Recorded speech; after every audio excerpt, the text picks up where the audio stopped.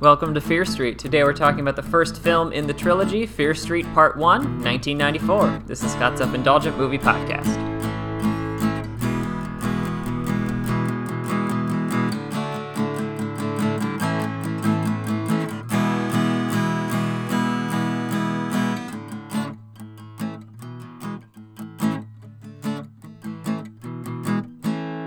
Hello, movie friends, and welcome to Scott's Self-Indulgent Movie Podcast. I am Scott, and today we are talking about the first film in the Fear Street trilogy, which were all released 1 week after the other on Netflix not too long ago, and I thought they were pretty fun. They are based on the R.L. Stine book series of the same name, and I think it's kind of interesting to kind of see how one director and a lot of the same cast kind of adapt to different takes on kind of the same story and same genre. So I thought it was interesting, and so we'll kick things off. We'll go through the entire series in order.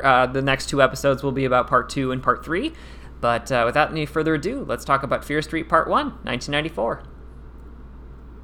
One of the cardinal sins of modern movie franchises is false sequel bait.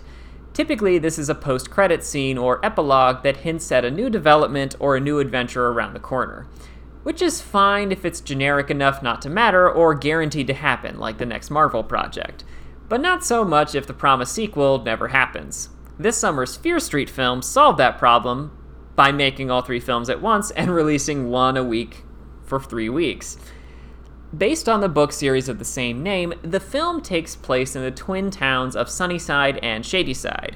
While Sunnyside is akin to suburban utopia, Shadyside has been plagued by a rash of serial killers and just got another one when a mall worker killed many of his fellow workers. But when a handful of Shadyside teenagers accidentally uncover the witch believed to be responsible for Shadyside's awful run, they'll have to find a way to break the curse and survive the night. So, cards on the table, I came into this series cold. I'm aware it's based on the book series by R.L. Stine, but I wasn't quite sure what to expect. And with that in mind, here's what to expect. Each of these films is best imagined as a supernatural slasher film that uses its time period and the slashers of said era as inspiration.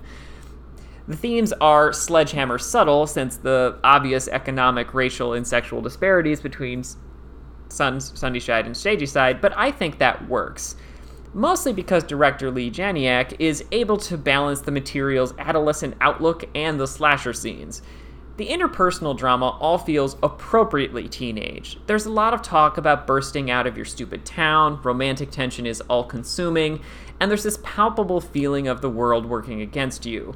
It's a film where a young man views a girl he likes in a haze, the adults are either non-existent or explicit barriers to progress, and people make bold declarations about what they're going to do with their life.